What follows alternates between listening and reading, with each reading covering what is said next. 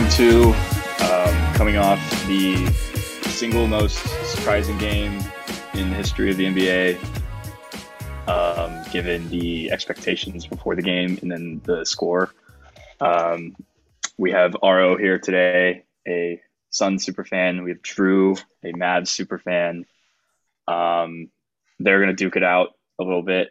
But first, I just want to hear from Aro what exactly went down in the Valley on Sunday night, and what's like the timeline of your reaction when it's 24-15, and then when it's 30-point lead, and just everything that led up to that. So my night was a little bit of a mess because we had originally, so I had a couple friends graduate that morning, and so I was going to have, dinner with them and like their families, and we are going to watch the game together.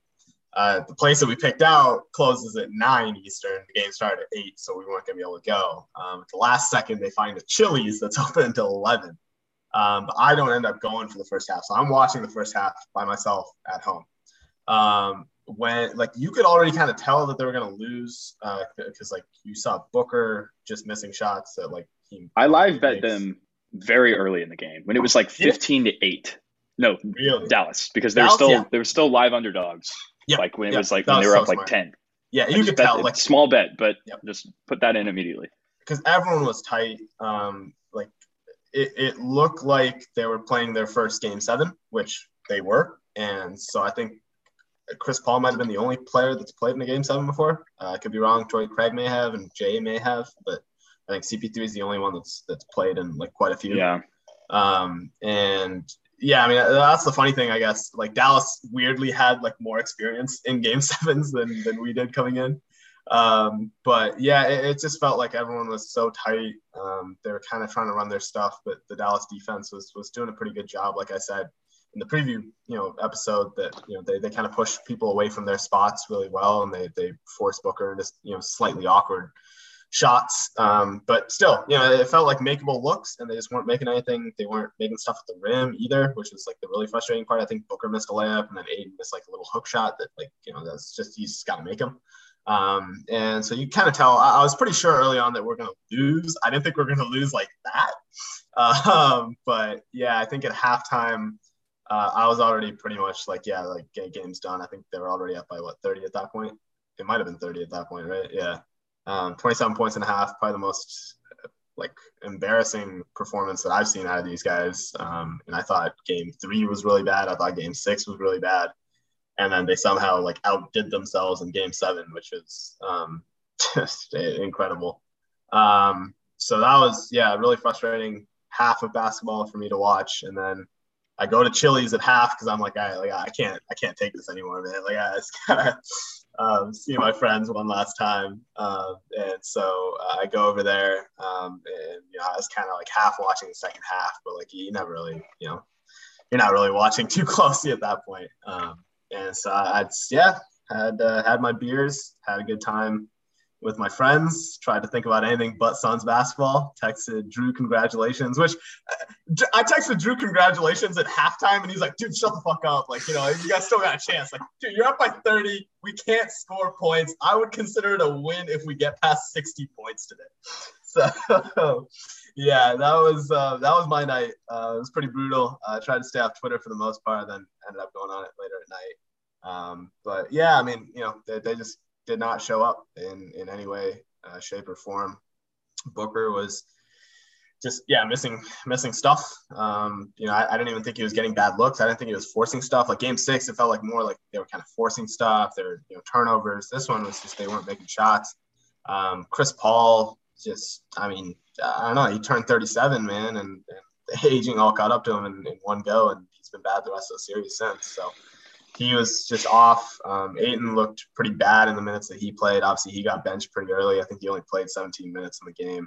But I don't think it really made a difference. I understand why he's frustrated about it. Obviously, he would have wanted to play most of the game in a Game 7, even down by that much. But, look, he wasn't going to change the tide of the game, and he I think that's the biggest conversation now is that, he becomes the storyline moving forward of, is he going to come back? Is he going to, be a Sun moving forward, because I mean, I think the reports coming out right after the game were like, oh, like Ayton feels like the Suns have lost faith in him, which I think is not necessarily untrue. We didn't pay him last summer, and it seems like based on this series, this is the kind of series that you expected him to dominate, that you needed him to dominate with how poor Dallas's rim protection is, how much of a size advantage he has inside. And it really felt like outside of maybe the first two games, he didn't really show any signs of that. Game 5, you can maybe kind of make a case that he was pretty good in game 5 as well, but especially on the road, the effort wasn't there a lot of the time. The rebounding wasn't there. Just so many things were missing. And, that can't happen, right? If you want to get paid that kind of money, you got to show up. And especially in a series that, again, like you have out of everybody on our team, right? Booker had a tough matchup in DFS, right? I think we said before the series, DFS was one of the better better defenders on Booker, this season. Chris Paul, is not, he's not at an advantage against Luka. Like Luka is going to outplay him most likely, even if Chris Paul is playing, at an average, at the expected level for Chris Paul. Ayton's a guy that, there's no excuse. I think he was getting out rebounded by Kleber at one point. In I think one of the games in game 3 and 4, which like it just can't happen. And he's just never really got it going. And he can kind of whine all he wants about not getting the ball, but like you gotta demand the ball, right, at some point. And it's as corny as it sounds, like at the end of the day, like I don't think I ever looked at the positions that he was getting inside and I was like, wow, like why aren't they throwing the ball into him? Right? Why aren't they picking on this mismatch? Because it never really felt like they would be able to pick on those mismatches, right? Games 3 and 4, he wasn't making the shots when he got the ball anyway. So, I just don't. He's a tough player to gauge because the numbers and the efficiency kind of paints the story of a big man who is dominant and deserves to get paid a certain amount of money, right? Probably the max. But if you actually look at the game by game, if you watch him play and the way that he's getting those numbers, I don't know if that paints the picture of a max player, right? He may be one day a defensive player of the year candidate, but he's not there yet, right? He's not a Gobert type where it's just like, oh, his defense is incredible. And it's his offense in this series. I mean, it's such a massive letdown to, that he couldn't just feast, right? We've touted all year long. We're like, oh, like we're not Utah. Right, you go small against us, we punish you, and that's because of Ayton largely, and we didn't do that. And there were stretches of games where, McGee or Biyombo would have been a better option. Hell, I mean, we won game 2, was it, where Ayton was in foul trouble the entirety of the second half, right? And we still ended up winning that game because of massive performance from Biyombo. So that's the stuff that like a max player, I just don't know if that can happen. He's not a shot creator in that way. He can certainly develop into one, but he's not shown anything to me yet where it's like, wow, like, we have to pay him. Otherwise we're like tanking away our, entire future. Right. Questions moving forward or it's a lot. What happens to Chris Paul? I honestly don't know. We bring him back, I'm sure, but I think we just need another scorer beside Booker, because the amount of blitzing that Dallas was just able to do constantly to Booker was incredible. Booker doesn't work on double teams, right? So don't give me that. I mean, like he picked y'all apart in double teams whenever he got the chance. I don't know. I don't think Booker's handling of double teams was my main concern with it. No, the main concern is Ayton. You're right. And the main concern is Ayton. Ayton is always pivoting away from the rim. Dude, he doesn't play the force. To just dunk it. Yeah. You're right. He doesn't demand the ball. To me, that was the biggest problem that they had in this series, where we thought they were going to be able to score with him consistently. Easily. And outside of game 1, it really never happened. And he was not able to take advantage of the size stuff with Dallas, where they're not playing with the big men. Powell did not play in this series much at all in the last especially when Dallas started winning.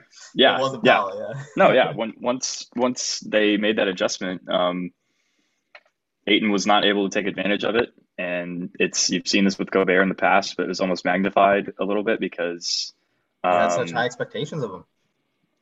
yeah, and you think that Gobert is the only person who has this problem, and it's been proven that Aiton does too. And if Aiton's not getting set up by a perfect pass from CP3, it's almost like he's ineffective completely.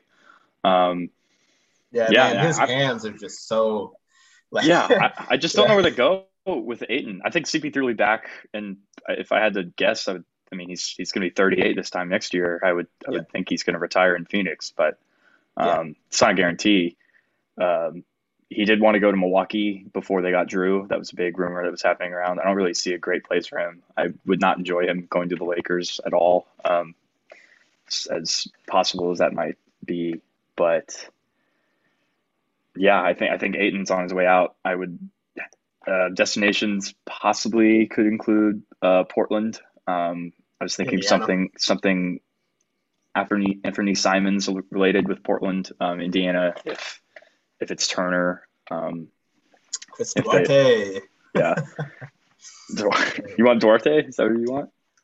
Nah, I mean not ideally, but like if that's the best we're gonna get, I'll take that. I Okay. guess. I'd rather yeah, and Fernie Simons for sure. Um, and I mean, this is 2018 draft stuff too.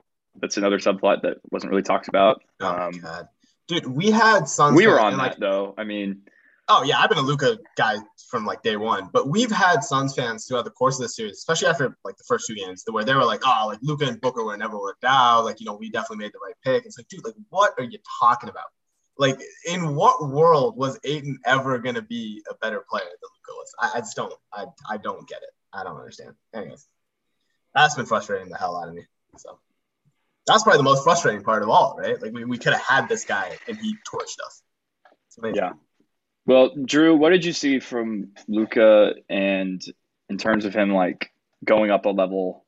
Do you think the confidence is like heightened there? 'Cause it seems like he's always had like this supreme confidence in himself. But do you think like he has moved up the hierarchy of the league and is maybe the third best player in the world now? Or I mean, when you start talking about like rankings and stuff, especially when it rolls around to playoff time, I think that the best players always elevate their games in the playoffs. And I mean, let's just look at the stats here. Luka outscored Devin Booker by over 50 points. He out rebounded DeAndre Ayton. He out assisted Chris Paul and had more steals than Mikal Bridges. Arthur's just sitting there sipping his coffee. And I'm not saying that as a that's not a knock to the rebounding Suns. stat is like embarrassing for Aiden though. The rebounding Like, let's stuff be is honest. Yeah. Yeah, Oh I mean, you know, Luka, he hit those first 8 points in Game 7, and you're kind of like, oh, it could be one of those nights. Like I'm as a Mavs fan, I'm used to seeing it maybe once every 10, 15 games where it's kind of like, oh, this is the night where he can't be stopped. And then when he did it in Game 7, it was kind of like, okay, maybe we have a shot in this thing. But I mean, even throughout the entire series, he even down 0-2, he was confident in his guys, which I really did think was going to change after Game 2. And I mean, they did a better job offensively hunting Booker in Game 3 and then Ayton in Game 4. And then in Game 7 or Game 6 and 7, making Chris Paul work on the defensive end, because it was exactly what the Suns were doing to Luka in Game 1 and 2. It was kind of like, all right, well, this guy's going to shoulder so much of the load offensively. Well, let's see if we can make him work defensively. And then Jason Kidd, he was kind of like, wait, we can do the same thing too. So you know, it was fun to see the wins. Obviously there's some stuff that we like to clean up because we did get lucky with some of the Phoenix looks at the rim that they missed, some of the open threes that they missed. They had made almost every game, you know, in the regular season. And yeah, man, that was a fun day for me. I'm not gonna lie. Yeah. I mean, I think we've covered most of what we need to say about it. In terms of just like the shock value stuff, I don't think we were talking about before the podcast, like what other games are up there. I would say the Rockets Clippers game 5, where it's just Josh Smith, Corey Brewer hitting threes, and they're lobbing it to Dwight. That would be up there. Will Harden's on the bench, and they come back. That's definitely a WTF moment. Aro's Aro's idea was the Terrence Mann game from last year where he had 41 and the Clippers just blew the Jazz out of the floor, and that was when they advanced to the conference finals. And that was a big comeback too, I think, right? Weren't they down like 20? They were down at half for sure. I don't know Yeah. I don't know by how much. They ended up winning by like 20 to 25 at Yeah, least. crazy flip. Yeah. And it was Pat Beverly hitting threes in the corner and things like that. That was definitely up there. I think this game really surpasses it all, to be honest. And I don't even like to avoid the recency bias. I tried to like take a step back, like all of yesterday, and think about it. There's probably still a little bit there, but yeah, I don't know. I think this really tops it all. I can't believe the. I mean, this is one of those games where people are going to have the screenshot of the TNT scoreboard and use it on Twitter. Like the famous example is like the Cavs Celtics where they're up 72 to 31 in the East Finals. But I think it's going to be one of those games, and that's legacy for Chris Paul stuff. All of that. I don't know how much y'all want to talk about that too, but I mean, he just didn't show up, man. I don't know what else to say about it. Like, do you believe that he was actually hurt? Because I don't know how you can buy that. If he was hurt, I don't know why he was playing all those minutes. Like, that's what I don't get. Like, if you're hurt, admit you're hurt, and like we have Aaron Holiday on the bench, right? Like we have other guys that, like, if you're really that hurt, you're not gonna play 31 minutes and just get cooked over and over again. You know, like it's just that's the part that just doesn't make sense to me. Like I don't. He looked like he was playing hurt, but like I don't know. He's also like not hitting his shots either. So I don't know, man. I don't know if I fully buy it. But yeah, we'll see. Okay. Drew gave me a weird look there. I don't know because like Aaron Holiday. I don't. I mean, Aaron Holiday, Chris Paul. Even if Chris Paul's 52 years old, I still take Chris Paul over Aaron Holiday. But I mean, yeah, he wasn't. Chris Paul wasn't bad, man. Dude, Chris Paul wasn't shooting as much in the last 5 games. That could be because he was hurt. That could be because of something defensively Dallas was doing. But he, like the first 2 games, he scored 47 points in the 2 games combined. Yeah, and then in the last 5, yeah, I know he had 27 in game 2. Yeah, and then I mean, I don't know. I would never want to call out a player for faking an injury, but then again, like it was just kind of shady the circumstances. So I'm not sure. Yeah, I mean the other part of it is like he's got an injury every single year, so like it's just like at some point like you just kind of expect it. So it's just kind of a given. Like you just got to play through it. You know? We thought it was his wrist in the moment. When we talked after game 6, we kind of like we did a pod like Sunday morning before both game 7s, and we kind of thought it was his wrist that was bothering him because there's a couple shots of him on the bench in game 6 where it seemed like he was getting worked on a little bit, but ended up being his left quad. Yeah, and like we said, I don't really know how much stock I put into that. The nature of it being like right after the series is kind of shady. But Drew, you're right. He was not looking to score nearly as much, and we've seen that before. And I think part of it was the Mavs slipping the switch on them. And in game 2, we saw the Suns hunt Luka in all kinds of action on the ball, off the ball, and Dallas did that right back to Chris Paul and really wore him down over the course of this series. But I will say the biggest switch I saw from Dallas was like even in game 5, we were still able to put Luka in a lot of off-ball stuff, and he was still a little bit indecisive, and like that was a large part of the reason we won that game. Game 6, 7, like he just committed to the double. They committed to the double every single time.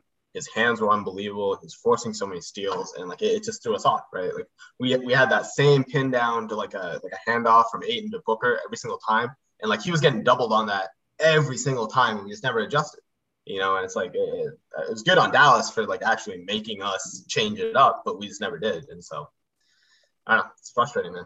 Frustrating. Were you like annoyed with the coaching stuff?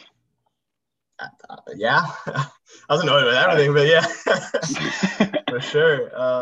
Look, I mean, he just doesn't, in-game stuff was really frustrating. Game to game, okay, like, certain stuff happens. I think he did a fairly good job of like adjusting to what we did wrong in game 4 and kind of making that a little bit better in game 5. But like the in-game stuff in game 6 and game 7, I mean, that game 7 was still, like as bad as we were playing, Dallas didn't stretch it out really until I think it was the second quarter, so you kind of had time there to try something different. You understand that like your guys aren't making shots, but like you got to try something different.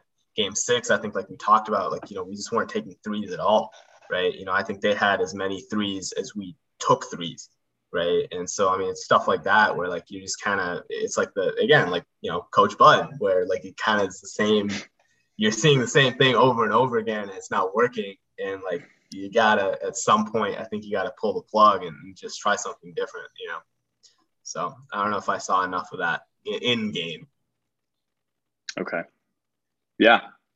Well, all right. I think we said all there needs to be said about that that game and everything that might happen because of it. I am going to fix my internet very quickly, and then we will start previewing the series. All right, we're back. We are going to talk about how the Mavs match up with the Warriors, who can guard Luka, if anyone, and how we think this is going to go down. But Drew, we'll start with you. How do you feel about this matchup? Are you confident? All that. I was actually looking at the matchup. I was more confident about this series than I was about the Phoenix series, because it seemed like in the Phoenix series you're gonna have the second the other guys step up, right? Like Brunson, Dinwiddie, because you're gonna have Bridges on Luka, or so I thought. And then you look at the Warriors, and they don't really have that kind of versatile perimeter kind of lockdown guy who can go just face up and guard Luka one-on-one the whole game. And even if they did have that, the Mavs would try and get switches for on Looney or Porter, or just anybody that Luka could try and bully. I like the way we match up with this team. I know that our defense is probably going to have to be as good as it was in the last couple of games of the Phoenix series in order for us to try and pull out wins. But I mean, I'm confident. I'm a lot more confident than I was going to the Phoenix series. I am too. In Dallas, I feel good about it. I would expect that Wiggins is going to get the Luka matchup to start. I don't know how long it's going to last. And I think the Chris Paul hunting that we saw is going to be ramped up to a whole new level with Poole and Clay. And Steph?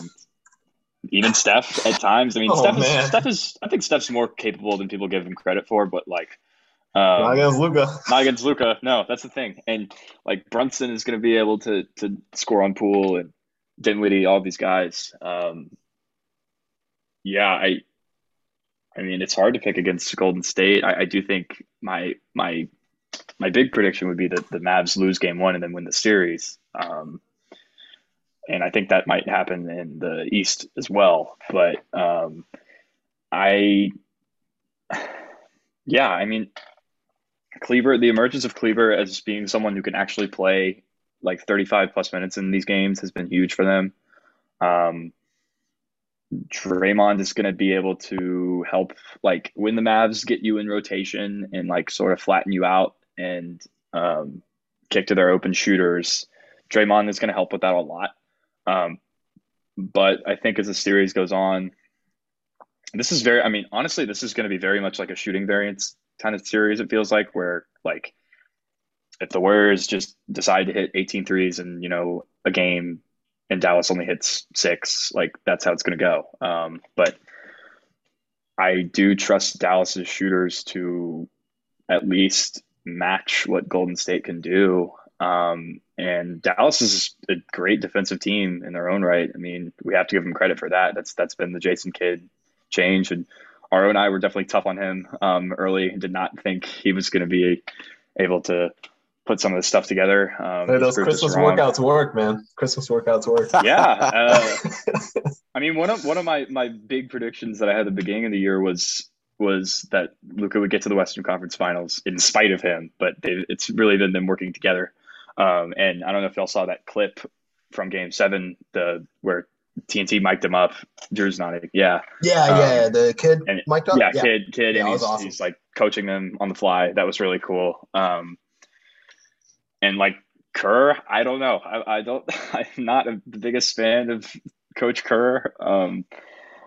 I think like he tends to be a little conservative with how he uses Steph with the pick and roll stuff. And yeah, I think Poole might. I mean, might get played off the floor. I don't know what starting lineup the Warriors are going to run in this. Probably gonna do the regular, right? I mean, the Like regular was Clay, Gary Steph. Payton, but Well, yeah, but like Clay, Steph, Wiggins, Draymond, and Looney, I would Looney, expect. yeah, go big first, and then Like take adjust. off Looney because he's gonna get played off the floor in like the first 5 minutes. Yeah, I think Porter is going to be huge for them in this series as well. Yeah. Just in terms of like matching some of the size that Dallas has with Kleber, like in maybe guarding Luka on ball in some of these situations. Because I do think you want to keep Draymond roaming because it's what he's best at. But yeah, I'm gonna go Mavs in 6 here. I feel pretty good about it. I'm gonna wait to bet it until we see the results of Game 1.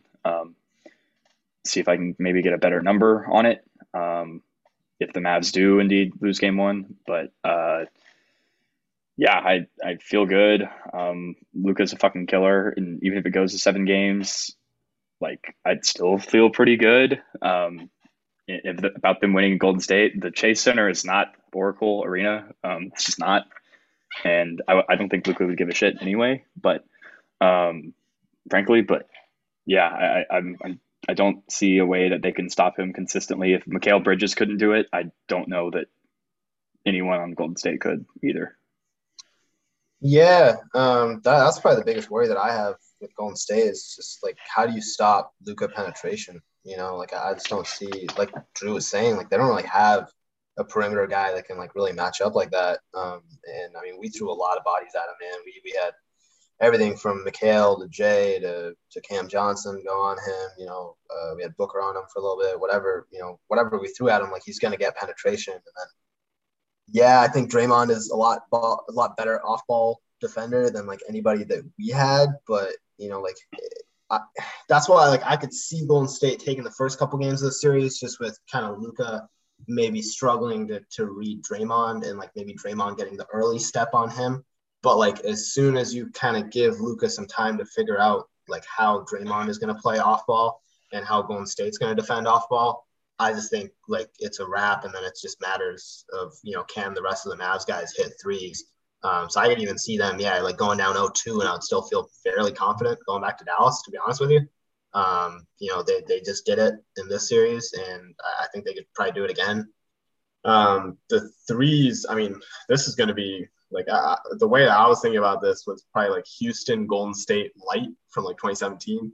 You sort of have like a ball dominant, you know, point guard in Luka for Dallas, and then Golden State is largely the same. You just are missing KD, so it's a bit of a lightened version of that series, but it's just gonna be so many threes back and forth, man. I mean, you look at some of the regular season games they had, and you know it's kind of the same deal. I don't have the numbers off the top of my head, but I was going back and looking at the highlights from their March meeting, and like it was literally just them trading threes back and forth. So, you know, you could be seeing some like all-time high numbers for threes taken in a playoff series and threes taken per game in the playoffs. So yeah, a lot of it's going to come down to can Kleber keep up his, you know, rate that he was hitting threes against us. Bertans was kind of crazy from 3 against us. The fact that Bertans did not get played off the floor oh my God, on defense is pretty damning. Yeah, dude, we could not, like, we didn't punish them at all for, like, they could run whatever lineup they wanted to, and we just weren't punishing it, especially in Dallas, and then obviously in the Game 7. But, yeah, but I don't really see Golden State being able to do that either, right? Golden State's not, like, going to be matchup hunting. So a lot of it's just going to come down to, like, you know, can kind of like Bertans and, you know, whoever else is coming on from the bench, like, can they kind of keep their head and stay engaged off ball? But, you know, if you got the contestant, like, at the end of the day, like, it's, again, like you said, it's going to come down to 3-point shooting variance, because I think both teams are going to get the looks they want. It's just going to be whoever, like, actually ends up making the shots. Yeah, I mean, I also think, I mean, obviously both teams are going to get the looks. The Warriors have gotten the looks for the last 8-10 years, and nobody's been able to stop them. And then I think anytime Luka, Dinwiddie, Brunson get 1 foot in the paint, the probability No, that's an open three somewhere. Yeah, I mean, somebody's open, and then it's a matter of them making it. Like DFS and what was it? Game 4 had 8 threes. Oh my God. And I mean, I think he was 6 in the first half, something like that. it was just insane. Yeah. He kept getting the open looks and he kept hitting them. And I mean, they're not going to hit 60% of their threes, which they somewhat did in the first half of game. What was it? I think it was game 4 where they hit some ridiculous in the first half. But I mean, it's going to be there. And I mean, I also think the second team, we have a sneaky advantage because I like Frank Ntilikina. I think I saw a stat the other day. When he was the on-ball defender on Chris Paul and Devin Booker, he held them to 3 for 40 shooting, which is just unbelievable. So I think that anytime, he's in the game, they'd probably want to go away from him, is what I would think. But I mean, the looks are going to be there for both teams for sure. Yeah, this is a weird one where, like, my biggest worry with Golden State also is, like, just they're going to have to go small so often, I feel like, to match up with Dallas, that, like, you're just kind of like run out of bodies at some point, right? With Gary Payton, I think it's a little different story, but, like, you don't have too many options when, like, if Poole's just getting lit up back-to-back possessions, like, what do you kind of do, right? Like, you mentioned Otto Porter's going to have to, have a huge series, but I just don't really know if Golden State has that many playable options, right? Like, do we see JTA get pulled out of nowhere and, try and, make it happen? But, like, I don't feel comfortable with that, Like, I would definitely favor Dallas if, like, that's what they're having to go to. That's the thing. I mean, that is the scary part about Golden State. They do have guys that have just kind of been collecting dust, like JTA and like Bielitsa. I don't know if Bielitsa is playable at all this series. I mean, we haven't seen him this whole playoffs, really. And same with JTA. So I do think that you're going to have to be really selective about who you play and don't play defensively against this team that can attack you. Clay is not what he used to be on defense at all, and I think you're going to see that come to light maybe in this series.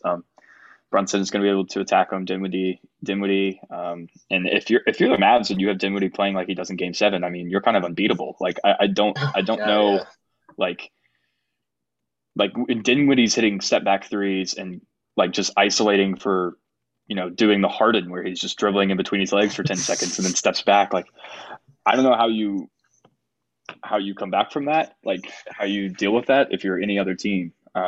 So if they're able to get him going, I think it could be over quicker, but I still feel good about the Mavs. And one more thing. I think the Mavs would prefer the Warriors to go small. Just so that, there's 5 shooters, right, quote unquote, for the Warriors, but 5 shooters on the floor for the Mavericks. And I think anytime you have that 3-guard lineup of Luka, Brunson, Dinwiddie, which hasn't really been seen in the playoffs, but anything could change, especially against the Warriors. All 3 of them could get to the paint. And I think if Draymond is, the last line of defense in the paint, then you're going to have Kleber, like Aro said, Kleber open for threes. You may have Bullock off of that, Finney-Smith, and it's just a matter of hitting the open looks that they're going to get. And they've been doing it, man. They just keep hitting these open looks. I mean, we gave so many to them. It's just, they're not. This is the team that you really can't give open looks to. Was that like? Is that? I don't know this about the Suns. Like, was that something that they've done? Like, are they in the Bucks mold where they're just giving up open threes on purpose? Not to the extent the Bucks do it, and not to the extent that we did it in this series. I think we kind of got forced into it just because, like, once you get Luka penetration, like, it's just you're kind of picking between a layup and a 3. And I think at some point Monty just kind of made the decision that, like, you gotta have to give up the 3. But you saw us, like, kind of go back and forth on that too, because, like, in Game 5 we kind of stuck with the shooters a lot more. In Game 4 we were sagging way off, right? And so I don't know. We went back and forth on it, but, like, not like the Bucks do it for sure. Okay. Well, predictions from y'all? Dallas in 6. I have Mavs in 6 too. All right, Mavs in 6 across the board. Okay. We're gonna move into the East Finals. I feel like now they're not gonna win. Now that we're all picking them. I mean, probably not. But isn't that how it goes? Like, yeah. It's unpredictable, man. Like we flip flopped on Phoenix and Dallas like 4 times. Oh my God, yeah. Like the Pelican series was the same way. I mean, Yep. it's been like it's how it goes. Okay, East Finals. We have a rematch from the bubble, which was Can't the best wait. of times, the worst of times. Our Heat for life is very Tulsa, excited baby. about this. For once, I'm probably not rooting for the Heat. I don't really. Yeah, I don't know. He's shocked. He's shocked right now. Blasphemy. Um, What is this? I've been very excited about the possibility of this series happening ever since like last round. And I mean, we both thought the Bucks were going to win on Sunday, and what happened is they allowed the highest amount of 3-point attempts in NBA playoff history, and the Celtics just hit them. Grant Williams shot 18 threes in that game, made 7. Dude, I thought he was going to pull a Terry Rozier. That's just pretty crazy. Yeah, I totally did too. I totally agree with you. I thought it was going to be like when that game started and they were down, I was like, oh, this is the 2018 game where they just miss everything. They go 7 for 44. But that wasn't the case. They held it off. Salute to the Bucks real quick. I was pretty impressed about how they showed for being a team with limited options, having to play Grayson Allen, having to play, guys like Brook Lopez guys who have weaknesses like Brook Lopez, George Hill, Grayson Allen, big minutes. What they did in Game 5 should not be like glossed over by the fact that they lost the series, because that was incredible. And Game 6, you have Tatum. Tatum has the best game of his career. That's what it took to beat you. And then Game 7, you just kind of ran out of gas. Giannis probably at the forefront of that, just missing shots he usually makes, and it's hard. They were kind of forced into this defensive strategy of, we're going to allow you to take a million threes, and the Celtics just hit them. Drew Holiday, man, his thing where he's just hitting shots at the end of the shot clock constantly, and the herky jerky stuff that he's able to do, really hurt them in this series. It was a rock fight. They battled to the better end. It was one of the more memorable like title defenses from the past 20 or so years, and I think without Middleton they would have won, and I feel pretty good about that. But anyway, that's all in the past. Celtics Heat is what we have now. We have the number 1 defense in the NBA, the Celtics, and the number 4 defense in the NBA, the Heat, facing off. They both play zone. There's a lot of similarities between these two teams. This is not the same Celtics team that the Heat defeated in the bubble at all. And it's not the same Heat team in a lot of ways either. And it's not the same Heat team at all. Yeah, there are only 4 guys from that team that were playing a lot. And that was Duncan Robinson, who doesn't really play for them anymore at all. Hero, Bam, and Jimmy. And, Jimmy's arguably been the second best player in these playoffs behind Giannis. And maybe Luka. I think there's an argument for Luka. I think Luka's ahead, surely. You think? Yeah. He hasn't had a bad game. He hasn't had a bad game, but I mean, Jimmy's been really good. I think Luka's been playing better opponents for sure. Like Miami has definitely had like the best, easiest path of the 4 teams so far, I would say. Maybe Golden State, but it's hard to say. But you have Jimmy and you have Tatum, and I think whoever is the best player in the series between those two is going to win the series. There's going to be a lot of switching screens. That's what these teams do. They're number 1 and 2, and like the frequency that they switch the ball screens. The Heat allow even more threes than the Bucks do, and we saw the Celtics win that series because they actually started hitting some of those shots outside of Game 1 where they missed everything. I don't think they're going to allow them to Boston though. I wouldn't think so either. Yeah. I think it's gonna be different than like letting Grant Williams get up that many attempts. I don't think it's going to look like that, but I do think the Celtics are going to be able to get them in rotation a little bit. You have 2 really good coaches in Spoelstra, probably the best coach in the league, and then Udoka, who, I mean, really proved himself, I think, especially in the Nets series, but was pretty good in the Bucks series as well with some of the stuff he was doing, trusting Horford, things like that. Um, I think this might be like one of those rock fights where it's like whoever gets offensive rebounds and is able to score off the offensive rebounds, scoring in transition, second chance points, that kind of thing. The Heat are really hurt by the Lowry being injured, and even when he does play, he's been abysmal because he's just hurt. And that's where their transition offense comes from a lot of the time. Him throwing those outlet passes, they're not going to be able to get that if he's not able to go. And it's been confirmed he's not going to play in Game 1 tonight. So I like this for the Celtics. I do think they're the better team overall, but I think it's important to not underestimate Miami. And it does feel like a lot of people are just kind of glossing over them right now. They're gonna, like, defensive matchup wise, you're gonna have Tucker guarding Tatum probably, and Jimmy guarding Jaylen Brown. I think that the smart thing for the Celtics to do would be to allow Tatum to guard Vincent, and let him sort of just roam around and use his length to maybe deflect some passes, things like that. I don't know if they're actually going to do that. I'm sure this stuff will change over the course of the series. Bam versus Grant Williams is going to be fun. Those two have a lot of history, like dating back to AAU. I was looking at some stuff earlier today about that. But Aro, you watched some film today, you said. I did. So what were your insights? The Tatum thing is pretty accurate. So they had him on Lowry in the game that I watched, which was in late March. So that both teams are mostly at full strength. There was no Oladipo for Miami, and I think Boston would have been pretty much playing everybody that they're playing now.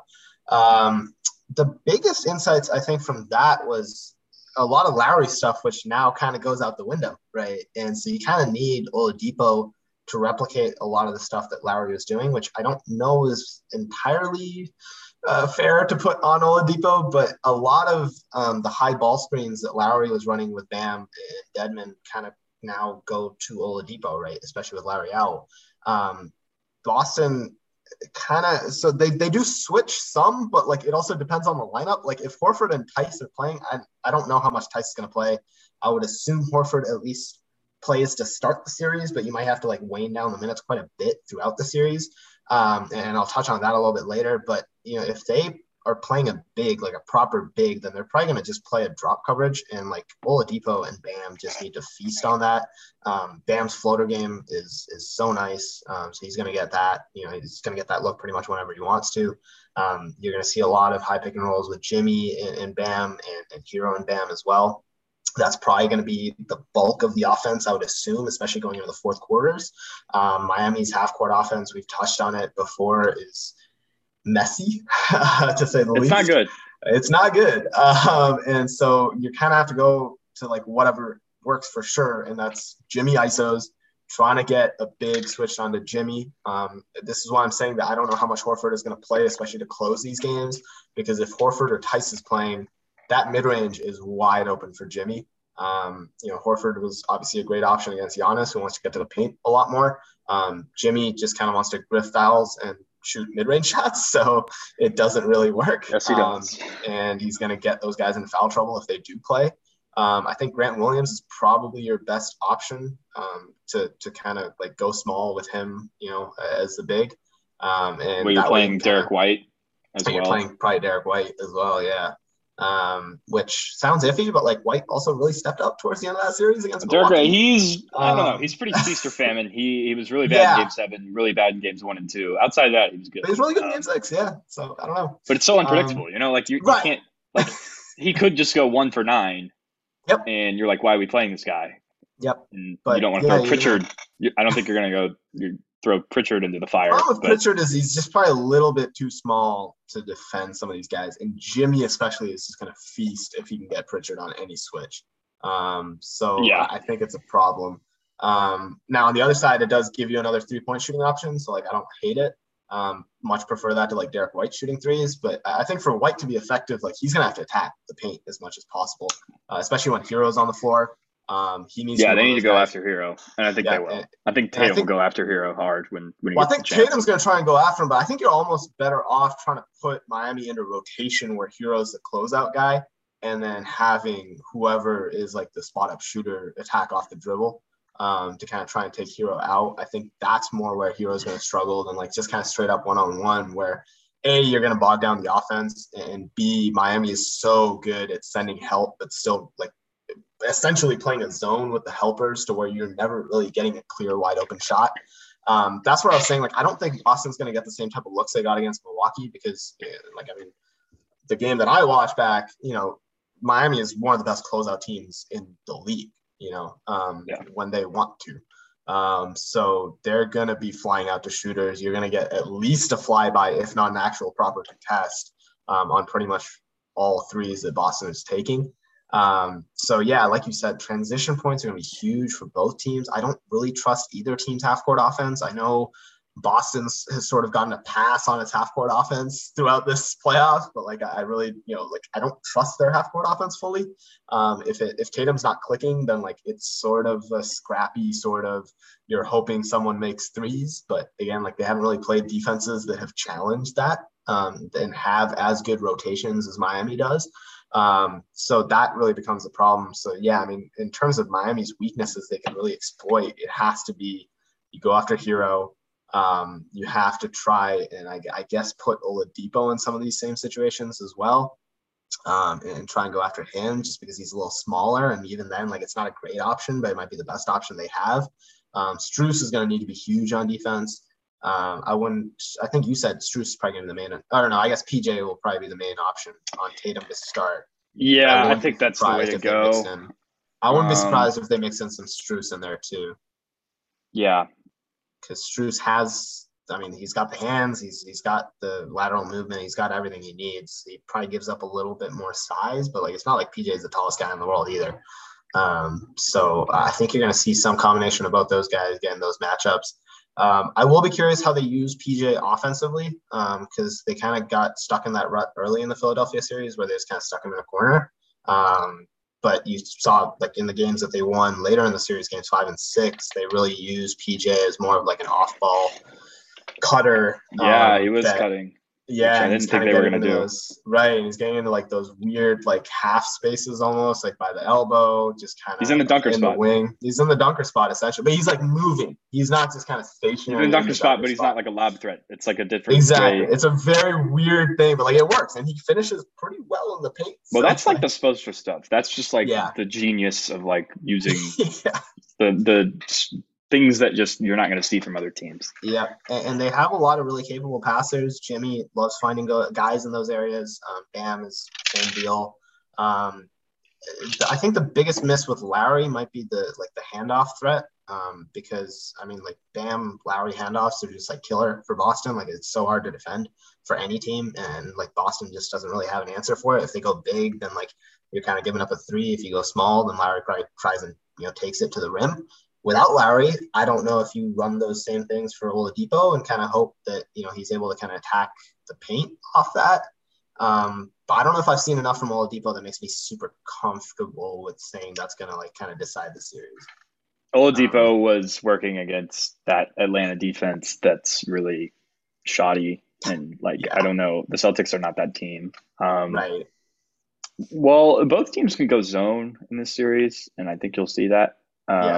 Probably more a little bit from the Heat. The thing that worries me about picking the Celtics here is that the Heat are not afraid to ratchet up like the ball pressure type stuff. And we've seen the Celtics just kind of have these inexplicable like turnovers where like it seems like Jaylen Brown just kind of forgets how to dribble, and Drew and I like if the Bucks had a deeper rotation, I think you would have seen Drew like ball pressuring like full court a little bit more, maybe.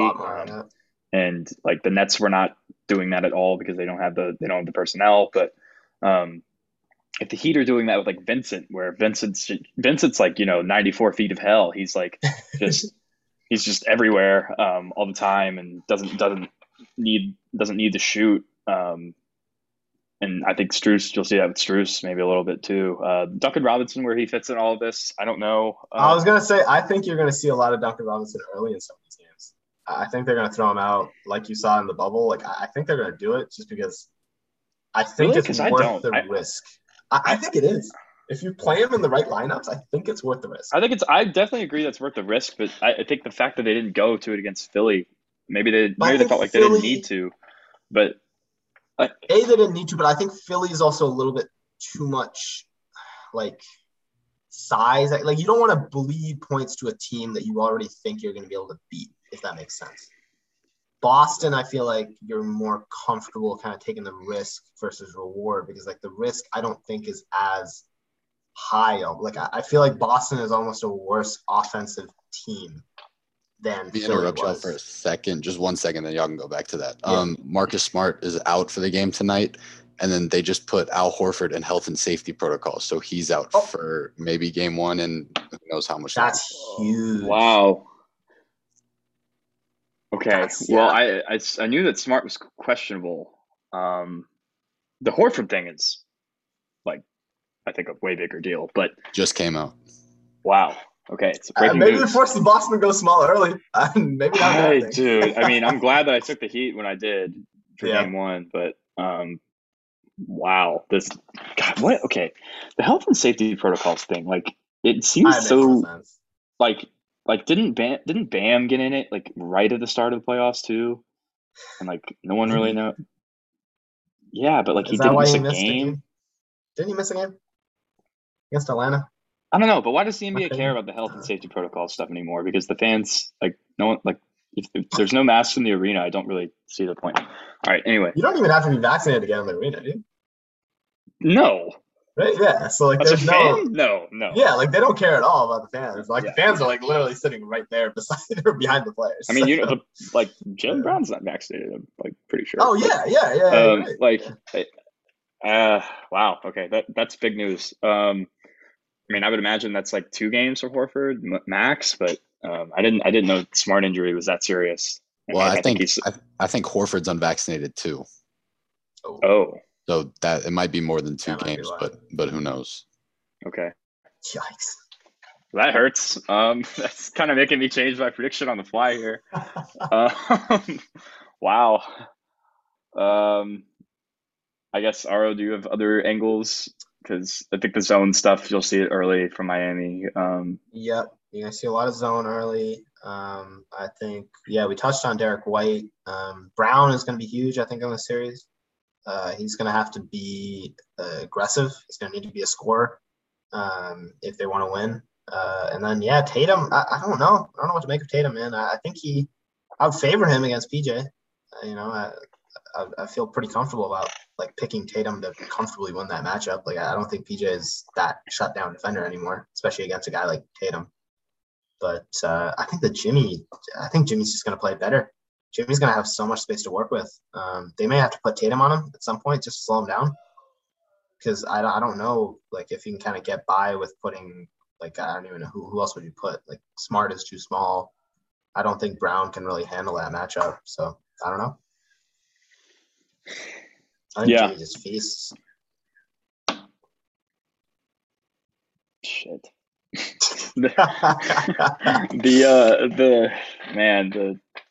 Wow. Okay. I'm glad I've like that news is really like rocks my whole world here. What were you gonna go? Now I'm curious. I was gonna go Celtics in 6, and now I'm kind of leaning.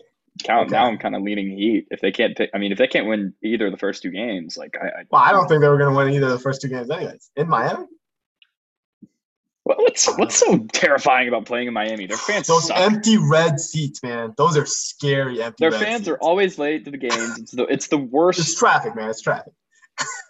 They do. I did kind of look into this, and they said like since the arena is like on the water. It's really hard to get there, but like I don't know. Come on. No, I got a Heat fan that lives in Miami, so he like every time I bring it up, he's like, "Dude, traffic. You don't understand Miami traffic." Yeah. I think there's a solution. There has to be a solution. I don't know. As far as predictions go, now I'm kind of leaning Heat almost because I do think if they go down 2-0, Miami. Al Horford is that big to you? He kind of won them the Bucks series. Like it's such a different series. The Bucks don't have that guy like Jimmy that's just gonna cook them over and over again. I think he would be useful against Bam if Grant Williams is in foul trouble. It's just a bot. Like it's a body. Like You're gonna have to Alright. like you need more Derek White. I don't know how much I trust Derek White. Like I don't trust Derek White. um Yeah. damn. Okay, I'm gonna go Heat in 7. I'm going Heat in 6. Heat in Okay. six. Yeah. In 6. Okay. I want that Heat Dallas final. Part 3. Give it to me. So is that the matchup y'all both want? Like Oh, what yeah. Drew, do you want that as well? Yeah, absolutely. That'd be fun. The storylines leading into that game, the trash talk, it'd be awesome. It'd be fantastic. Okay. That'd be such Yeah. a fun series. I think that would be fun. I think Yeah. the NBA would want Celtics Warriors to be the matchup Yes. with like, and I think like Celtics Mavs is like kind of not that fun, strangely. But I think they just have so many guys to throw at Luka. I kind of think that would be a hard series for the Mavs to win. But I think the Mavs would win that really, not comfortably, but like I think they would win it. So yeah. wow. Okay. Because I think the Celtics would prefer going against Golden State than against Dallas. That might be a take. On the contrary, I think Miami would prefer going against Dallas than Golden State. Also, yes. Yeah. Miami Golden State would be awesome. That was my original pick, I guess. It really would. Not original pick, but yeah. Damn, I guess I'm going Heat. I don't know. I really was prepared to pick the Celtics here, but that the Horford thing is like making me. I mean, he was going to get played off the floor anyways. That's fine. Played off the floor by who? Like he's solid both. Like I don't know, man. I don't. Everything I saw in the game I just watched, I did not like Horford for this series. Okay. Well, it's a little different with Lowry out, but like I think still, I don't like that. Yeah. All right. I guess I'll switch. I guess I'll stick with Heat in 7, but that's tough.